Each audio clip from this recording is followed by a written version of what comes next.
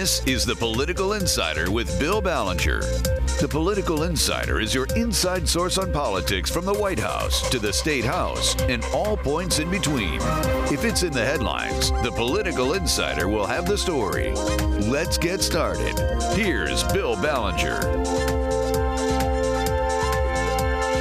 Hello out there, Michigan radio land. Boy, was there a lot going on in Michigan politics and government this week, and I wish we could go through it all, including the resignation of former Governor John Engler as interim president of Michigan State University. But we don't have time for that because we've got an important guest on the show in this first opening segment, and he is Senator Michael D. McDonald. Welcome to the Political Insider. Good morning, Bill. Thank you for having me. Yeah, Senator McDonald, I believe, and he can correct me, I think he is the only Republican senator not with any legislative experience. All the other incoming freshman senators, Republicans at least, have experience usually in the state house coming in. But Senator McDonald came out of nowhere to shock the political world and win the 10th district seat, which is in Macomb County. He represents Sterling Heights, Macomb Township, and a major part of Clinton Township. Is that correct, Senator McDonald? Yeah, that is correct. I am the only Republican legislator without any political experience. There are quite a few on the Democrat side. Right. That don't have it. And the Clinton Township, that would be northern Clinton Township, so anything north of 16 Mile Road. Right. Well, you know, that could be a good thing, Senator. We need some people who are fresh blood, new blood in the legislature. That's what the public is saying. And by the way, Senator McDonald got his committee assignments this week, and he landed some big ones. He's on the Appropriations Committee, the major committee.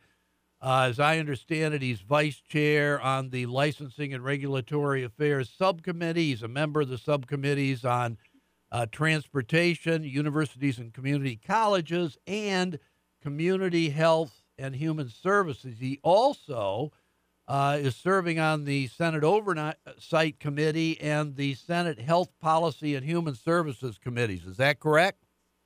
That is correct. I couldn't be more honored to have gotten the committee assignments that I did. That's fantastic beginning. Let me just ask you, how did you come to run for the state Senate in the first place? What got you into this? We talked about it a little bit. I had been doing a doctoral degree in healthcare administration with the goal of becoming the chief executive officer of a hospital. A lot of my classmates were already CEOs of hospitals. I had done my doctoral residencies in Washington, D.C., and that's where we'd all connect and we'd meet and we'd work on collaborative assignments to get through the doctoral program. And a lot of them thought that I might serve the people better as a legislator because of how passionate I was about preventative health care. I was also an exercise scientist and a personal trainer, and my dissertation was on obesity, specifically female obesity. So I've always had this strong passion to actually get something done. And, this is not an offensive thing to being a CEO of a hospital, but your job in that capacity is to make money for the hospital, not necessarily to pass laws or to help people with preventative health care. So they kind of planted the seed with me to become a legislator one day, and this was back in 2009. And I kind of had a good way of working on both sides of the aisle because for me, it was about the greater sense of just getting the public to understand the importance of preventive health care. And over the years, I got involved with political circles, and, everyone kind of knew who I was. The doctoral degree took quite a long time to finish, though. It took 6 years after my master's degree to finish it. So I didn't finish till 2015. So it was at that point I approached a fellow De La Salle alum, Pete Lucido, got to know him very well.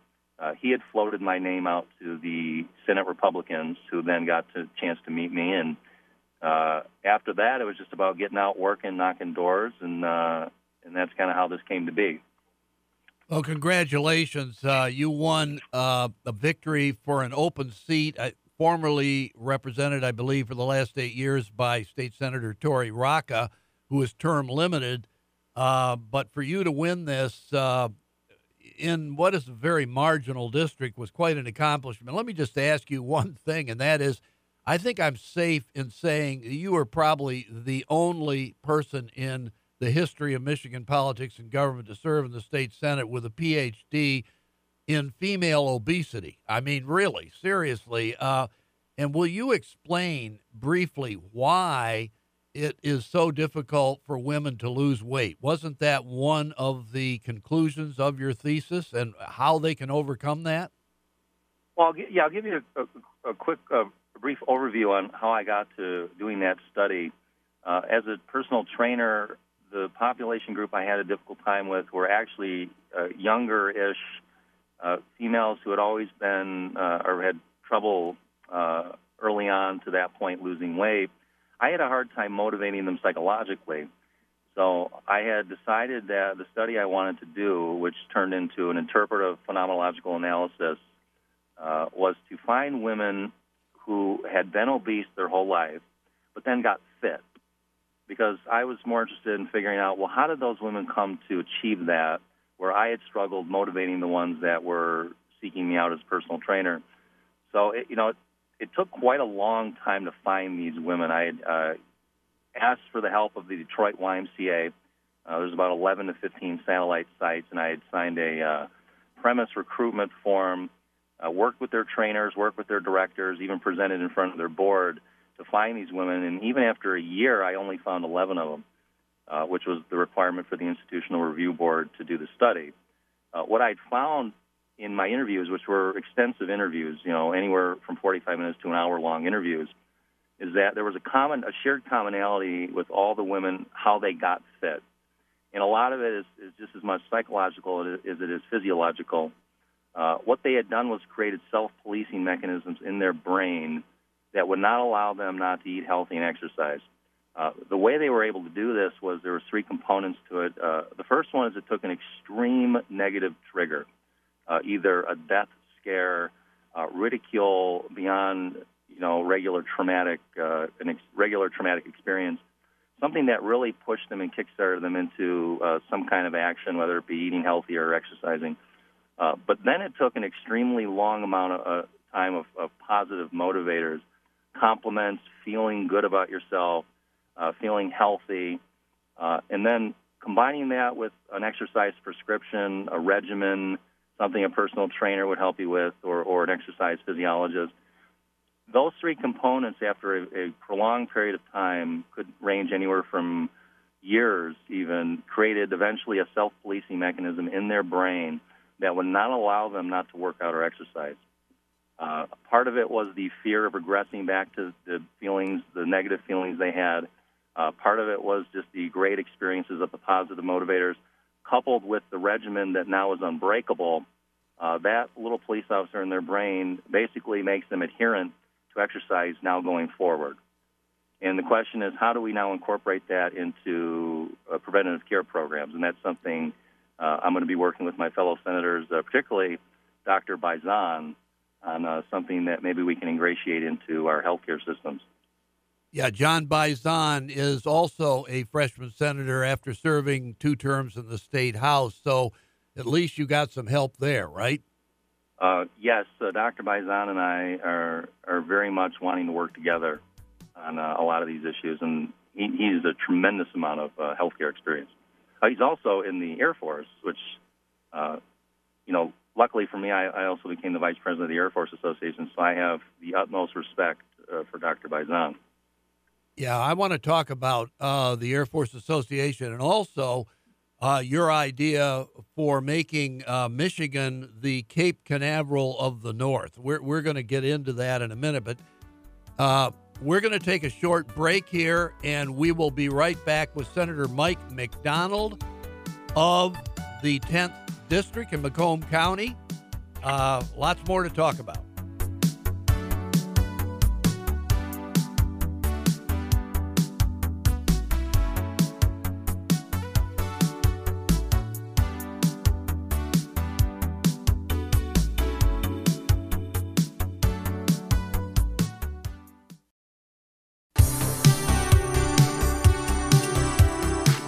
You're listening to The Political Insider with Bill Ballenger on MTN. Here's Bill. We are back with Senator Mike McDonald, a freshman senator, Republican from the 10th District in Macomb County. I was asking him, what is the Air Force Association? So the Air Force Association, the slogan is the force behind the force. So to compare it to like other lobbying, or I should say advocacy groups for the military, like AUSA, which is the Association of the United States Army, what we're trying to do is advocate for a strong defense and Air Force. Well, hasn't that led you into your idea about how Michigan could become the Cape Canaveral of the North, or maybe even bigger than that? I don't know. Just tell us about it. Yes, being in the Air Force Association, or the vice president has, I communicate pretty regularly with our president, who communicates with Washington, D.C. To give you an understanding of the scope of the Air Force Association, we actually have a government think tank called the Mitchell Institute, which is the dean of that is General Deptula, who's a three-star general. And he's the go-to for Congress when it comes to any understanding of aerospace or the Air Force. So this is, obviously I'm lucky to have access to this kind of information. I even get correspondence from the Secretary of the Air Force. And the feeling in what we're trying to get the Secretary of the Air Force and the Air Force to understand is the idea of this aerospace initiatives for Michigan. Michigan has a lot of leverage to get this. And the Pentagon just came out yesterday and said that their number one priority is going to be low Earth orbit satellites. So to give you an understanding of this, there are no shortage of companies that are building these satellites. What there's a shortage of is facilities to launch these satellites. So whatever state were to get this, and there are a few that already have it, there's going to be a lot more throwing their hat in the ring now that this has come out from the Pentagon. It'll be a huge economic boom. Michigan holds leverage on this because Michigan has the most restricted airspace, number one, of any state in the country. Number two, the area that we'd be looking to put the launch facility is north of the 45th parallel. Why that's significant is anything north of the 45th parallel, you can launch it toward the poles, the North Pole. That's so like north of Gaylord, maybe? North of Gaylord, say? Yeah, well, they're looking kind of toward the Alpena, Oswego area.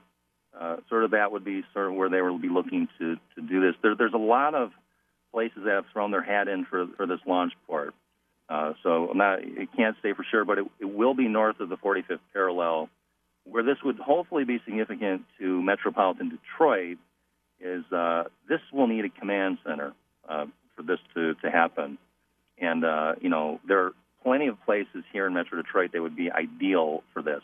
Selfridge, being one of them, would be an ideal spot for this. Wherever the command center is going to attract a lot of the aerospace business, because the way this is being looked at from a federal perspective is this is sort of a Midwest launch aerospace initiative, based on this idea of whoever gets to space first. We want America to be the one that gets to space because of the economic opportunity there. And this idea that these satellites are going to be needed in the future. In fact, right now there's already a backlog of 10,000 launches without infrastructure to launch these satellites. And then you throw in the autonomous vehicle portion of it. Michigan has been the auto center, and that's what we want to keep it, the auto center. But now all the companies are coming out and saying they're moving toward autonomous. Well, these cars won't be able to work without satellites because they won't be able to communicate with one another. So if we're able to kind of center this low Earth orbit satellite launching in Michigan, it's very likely that we'll keep the auto right here as well. Well, let me ask you, what is needed for the Michigan legislature about this? And have you been able to engage your fellow senators in the importance of this project? What about the governor's office? Yeah, my understanding, and I'm working with a group, and you probably learn a lot more speaking to the president of the Michigan Aerospace Manufacturers Association, but my understanding is that both Republicans and Democrats are very, very bought into this. So this is something that I can reach across the aisle right away and work with the Democrats on making happen for Michigan, obviously because you throw in the auto component to it. The governor is aware of this. That's my understanding. In fact, the law firm Warner, Norcross, and Judd is helping figure out what's needed in terms of the language to get the legislator to help with this. We did get some money for vetting the location for this, but not much is needed, really, from the legislator because this is a lot of private industry investment. My understanding, talking to the MAMA group, is that there's already $800 million worth of private investment that is committed to this. Well, if this gets off the ground, are there jobs in this for the state of Michigan? Yeah, my understanding is about 1,200, and these are also higher paying jobs, the aerospace industry, and then it would. My thought too, when you throw education into it, and I've met with a lot of the Macomb intermediate school districts, is there's a big push for cybersecurity and for aerospace, and there's a big push in my own understanding of when I was trying to get people to understand the importance of skilled trades. And now you start talking about Michigan being the aerospace center of the country, you're going to have a lot of kids and a lot of universities, and they're going to want to be here, particularly in Metro Detroit. If we're able to get this command center within that vicinity, that's where a lot of the kids aren't going to want to leave here. Okay, you've now got your committee assignments, and you're got to look at a whole bunch of other issues that transcend the 10th Senate District, like auto insurance rate reform, so forth and so on. How are you looking at the challenge ahead for you and what you want to concentrate on in the Senate? Well, we know it's a challenge, and but we also know that Michigan is now ranked 50 in roads, and we have the highest auto insurance rates. So it's completely understandable that that would become the number one priority for the Senate. I'm totally on board with my caucus, and I like to work with them and make sure that we get this figured out. There's some antiquated, in terms of roads in a district like mine, obviously there's some antiquated variables to that. Obviously looking at areas with higher traffic, my area in particular, I have Mountain Road and I've got Hall Road. Certainly we need definite help in that area. In terms of education and career readiness, I think that the focus on skilled trades is going to be critical moving forward. I'll give you a specific example of something involving cybersecurity. There are jobs out there right now that are paying almost $200,000 a year, and there are no kids that they can find qualified to do the work. And we're seeing that all across the board, so that's definitely going to be a big priority of mine. Okay, let me just close by asking you about your dog. Don't you have a dog named, what's the name of that dog, Gizmo? Yep, Gizmo. It's our little rescue Lhasa Apso.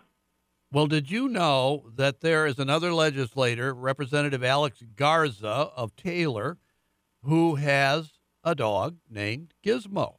I did not know that. It's a Pomeranian, and all you need to do, I think, to get a caucus going in Lansing is find, maybe one or two more that have dogs named Gizmo, and you can have a Gizmo caucus. That's going to be that. You know what? The minute I get back to Lansing, I'm going to reach out to him, and we're going to. That's a good. Thank you for that. That's a great idea. Okay. Listen, my wife would like it. She'd love it. I want to thank Senator Mike McDonald for a tremendous conversation about his background and his idea about making Michigan the Cape Canaveral of the North, and about his challenges in the state Senate. He's got incredible opportunity. Thank you very much, Senator Mike McDonald. Well, thank you, Bill. As this moves along, I'll keep you posted on everything. Please do.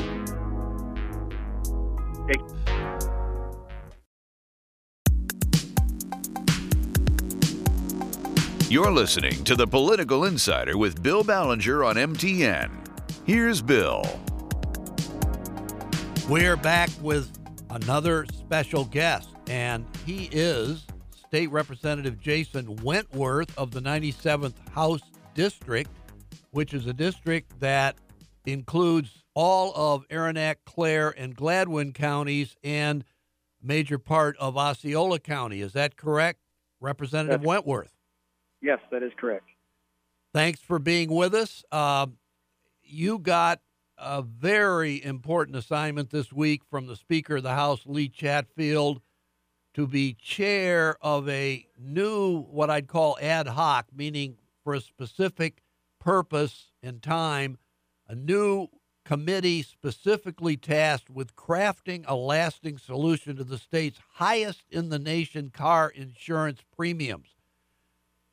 a solution which hopefully will offer, for the first time in decades, affordability for all Michigan drivers. So I'd just like to ask you, how did you come to get this assignment? And what do you foresee going forward? I know the members of the committee, I think, were also just appointed this week, and maybe you could go over that. Right. Yeah. Under Speaker Chatfield's leadership, was appointed. Incredible honor to serve on this committee as the chairman.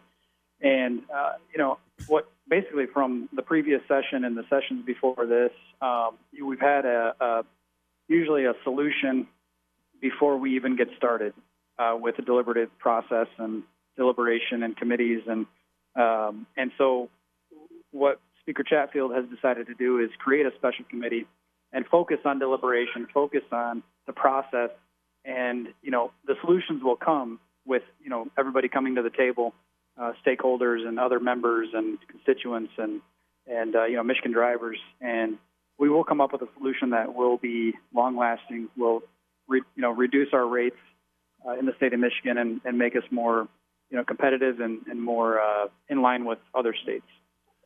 Why, in your opinion, has this been such a tough issue to deal with for the Michigan legislature over the last several decades? I mean, what is standing in the way of getting Michigan auto insurance rates down to a tolerable level?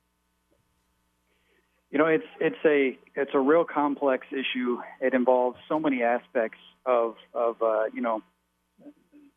just detail in legislation and in the law that sometimes people get bogged down in the super finite details.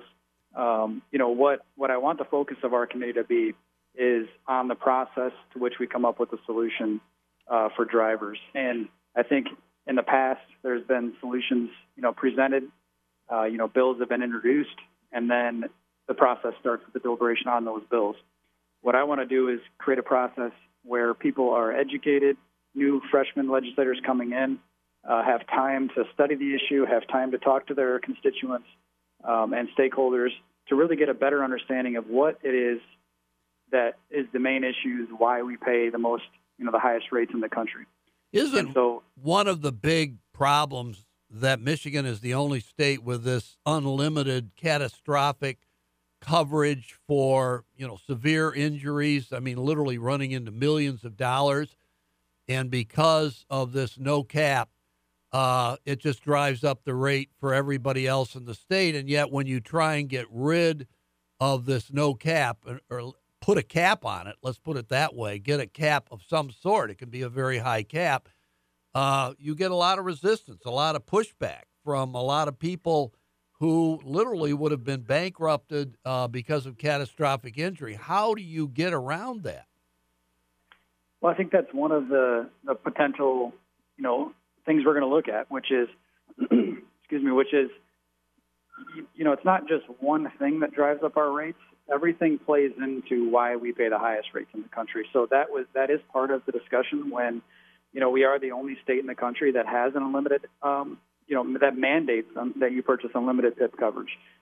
So I think part of the conversation needs to be around how do we address protecting that benefit for those that have been catastrophically injured, and even protect that benefit for those that want to purchase an unlimited, medical PIP coverage in their insurance.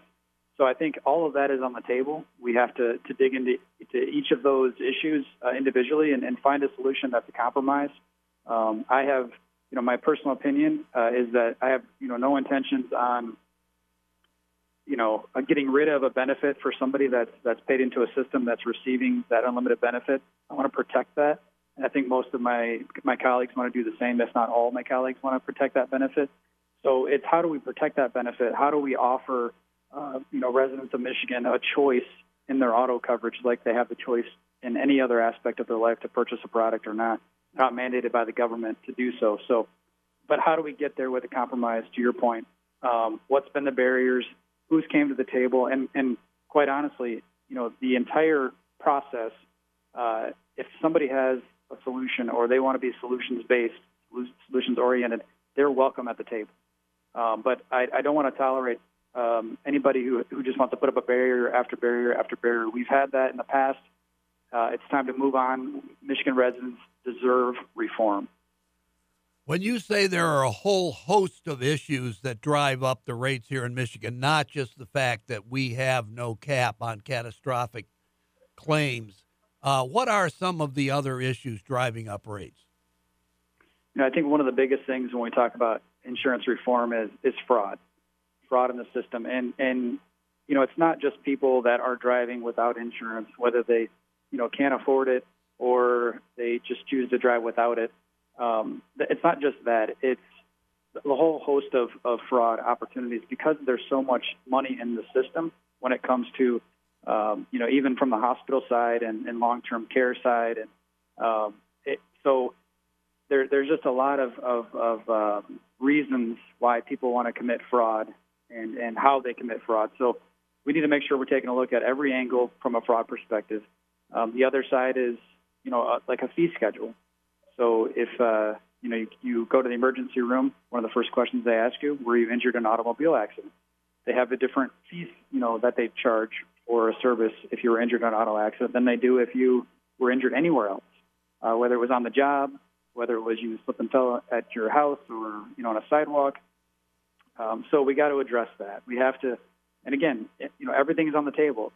If we can get rate reduction without a fee schedule, or we can get rate reduction with, a modified fee schedule, I'm open to every solution that somebody has to bring to the table, but I'm not going to tolerate somebody putting up a barrier just because they don't want reform. We need reform in the state of Michigan. Do you think this can be solved totally by the legislature itself with the signature and the governor, or do you think it may have to go to a vote of the people, or maybe some choice between the two? So I may be naive in the sense that I've been a legislator for one term and going into my second term, but I really feel like this may be the perfect storm of opportunity for us with, Governor Whitmer as the governor, the Under Speaker Chatfield and Senate Majority Leader Shirkey. They're providing excellent leadership on this issue. We are working together, and my colleagues on both sides of the aisle really want to see a solution come from the people, that represent the people of Michigan, in the Michigan legislature. That's where the result should come from, the solution. So I'm fully confident that we're going to be able to come to a consensus and get something to the governor's desk. When I look at the members of your committee, I'll just tick them off rapidly. The vice chair is Representative Dare Rendon of Lake City. She's a Republican. The minority vice chair is Representative Donald Osinski of Scioto Township, just outside of Ann Arbor, Democrat. There is Representative Lynn Affendoulis, Republican of Grand Rapids Township, Representative Kyra Bolden of Southfield, a Democrat. There is Representative Ben Frederick, a Republican from Owasso. Representative Bo LaFave of Iron Mountain, a Republican. Representative Terry Sabo of Muskegon, a Democrat. And Representative Karen Whitsett of Detroit, a Democrat. Were these people put on the committee for any particular reason? I'll tell you what. Before you answer that, we're going to have to take a short break. And when we come back, we'll address that, okay? Sure.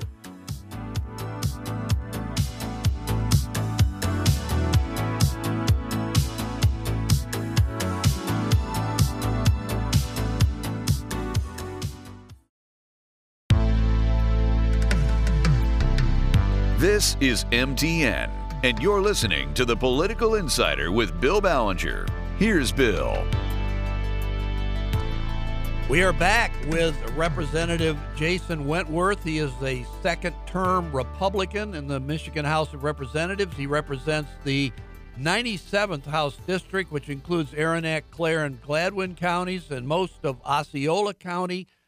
He has been named chair of a special committee to look at how we can reduce Michigan's highest in the nation car insurance premiums.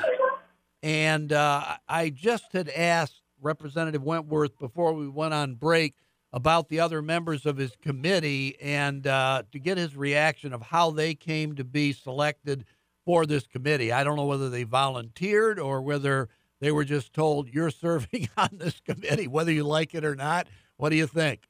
Yeah, to be honest, to that point, I think anybody in the Michigan legislature probably wanted to serve on this committee based on the fact that this is one of the most pressing issues facing our state. And I know a lot of people requested to be on the committee. A lot of people have a very, large interest in getting this accomplished for Michigan drivers. But particularly these committee members that were chosen by Speaker Chatfield, we looked at all kinds of angles with, geographical location, maybe where they were in the past as far as on the issue. So, we had last term we had House Bill 5013 sponsored by Representative Tice, and we had another package introduced basically spearheaded by Representative Ben Frederick. And, we have people from both sides of those bills or on those policies on the committee. It's not what some would call a stacked committee in support of a certain type of reform versus another type of reform. It's a 5-4 Republican-Democrat split, so it's a very close committee. I made it clear to Speaker Chatfield that I want to be at the table with people who have solutions. I might not agree with their opinion or their view. I'm okay with that because we need to get to a point where we can compromise for the people. And so I wanted to make sure that we had people on the committee that were diverse, both geographically and on our views and our opinions. Representative Wentworth, let me ask you, what about the Senate side? I think they have taken a slightly different and more traditional approach to tackling this issue. They're as committed as you are, and the House is, to trying to get down auto insurance rates, but they are having a bill introduced by freshman state senator, former Representative Eric Nesbitt, a Republican from Van Buren County. And as I understand it, it's probably going to go to a committee, the Insurance Committee, or the counterpart in the Senate, chaired by former state representative, new Senator Lana Tice from Livingston County, who worked very hard in the House on auto insurance rate reform when she was a member, and of course couldn't get it done. Nobody could. Have you talked to them? Because you're in a really unique situation. I mean, this is the first time I have ever seen a special standalone committee which has only one assignment, and that is auto insurance rate reform. And that's your sole task in the House. And as soon as that gets done, assuming or hoping it gets done, the committee dissolves, right? It's not a permanent standing committee. So how do you look at that whole picture? Yeah, that's correct. So I'm very excited to see the Senate, Senate Bill 1 and, Senate Majority Leader Shirkey take a stance and say, this is a priority of ours. He's also talked about having a deliberative process. The Senate Bill 1, if you look through it, it's a basic thought of saying, listen, we want to reform Michigan auto no fault, and we want to reduce rates, and that's our goal. But they want a deliberative process as well. So to see Senator Nesbitt introduce that, I'm excited. Senator Nesbitt obviously has a lot of experience on tough issues. He led the energy package last term or 2 terms ago. Was very successful at that. So I was very excited to see him take the lead on this over in the Senate. And to work together on a real process to come up with a solution that we can compromise on and get this governor's desk. So yeah, I'm excited to see that. Let me ask you a question about the power of the insurance industry. I realize that it's probably a little bit misleading and disingenuous to describe it as a monolithic industry. It has many component parts, but how much power do they have compared to what the state can impose on the insurance industry? Let's put it that way. And if the state, meaning the legislature and governor, comes up with some kind of what they perceive as a solution and signs it into law, is it possible there could be lawsuits filed by component parts of the insurance industry against it in courts saying this is unconstitutional, you can't force us to do this? How do you look at all that? I'm not really honestly not really concerned about what will happen after the fact. What I'm concerned about is the deliberative process, bringing those stakeholders in and discussing with them. And quite honestly, I've talked to a lot of these stakeholders throughout the last couple of years while serving on the insurance committee. And it's interesting because people always point to insurance companies as kind of the culprit of our rising insurance costs, and now, mind you, they are a player in that game. However, like I said before, it's a combination of all industries. There's a lot of money in this system, and there's a lot of industries profiting, greatly on this system on the backs of Michigan drivers.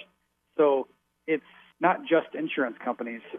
Insurance companies are at the table, and they have been at the table, and they've been a player that has been willing to compromise and understand that we need to reform our insurance rates, to drive down rates. But so you got to look at all the industries. So, I don't think that at this point my colleagues and I are worried about what will happen after the fact. We just want to make sure that they have a seat at the table along with every other industry that wants to talk about solutions and come up with a plan to fix this once and for all. So that's, I think, what most of the committee members have their mindset. Representative Wentworth, let me ask you also, you got a lot on your plate, I think. Aren't you also a member of the regular Standing Insurance Committee, also Military, Veterans, Homeland Security Committee, Oversight Committee, Regulatory Reform Committee? And, I mean, maybe I'm wrong, but aren't you also the Speaker Pro Tem? Yeah, no, so I am the Speaker Pro Tem. I was elected that by my colleagues. It's an incredible honor. But the other committees, those aren't my committees. I actually just serve on this special committee appointed by the Speaker, and then I serve on Ways and Means. So previously, okay. I was on Military and Veterans Affairs. Previously, I was on Insurance. But this new term, I'll be on just Ways and Means and this special committee. Well, thank goodness. I was getting worried there, Representative. I mean, how could you get it all done? Oh, my God. Yeah, you got enough to do without all this other stuff. By the way, let me just ask you, you're a graduate of, I think, St. Petersburg College. Is that in Florida? It is in Florida, yeah. After I got out of the military, my wife and I moved to Florida, and that's where I got my undergrad. Sounds like a great place to me. Yeah. And then what brought you back up? Did you start out in Michigan? Were you raised in Michigan? I was. Yeah, my wife and I born and raised in Farwell, and which is where we live now. So, after the military, we kind of moved around. During the military, I actually moved around, but we always try to work our way back to Michigan. So now here we are. That's fantastic. So you really have got a lot of irons in the fire there. What are some of the other issues that you see coming up in the House that you're going to be really concerned about if you have any time for them? Yeah, no, I think a couple of the bills that were introduced recently, the pension tax repeal, big for my district, my constituents. Yeah, explain that a little bit.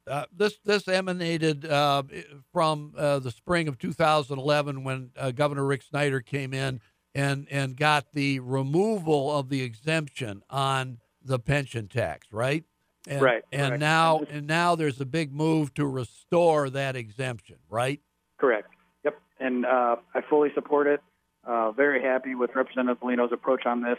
It's time to make it right. And, I hit a lot of doors in my district and across the state helping, candidates. And it came up quite often on the doors. And, along with auto no fault, obviously. But the pension reform is something that I'm going to get behind and try to get that done. What else? Other issues? Yeah, I also have, being from the veteran community and working with veterans before I got, the opportunity to serve in the House, I have a lot of ideas on how to improve veteran services across the state, access and remove some barriers. So I had some bills get through the House last term, didn't make it through the Senate. I'm hoping to initiate those bills and get them done because time moves quickly in the legislative calendar, and you gotta stay on top of things. It absolutely does. Listen, we could go on talking forever. I just hope that your duties as Speaker Pro Tem don't detract too much from your time that you can devote to some of these issues. What do you think?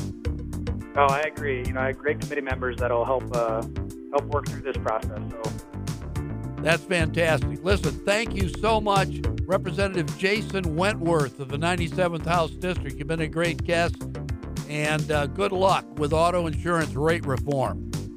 Thank you. Let's get it done. Let's get it done.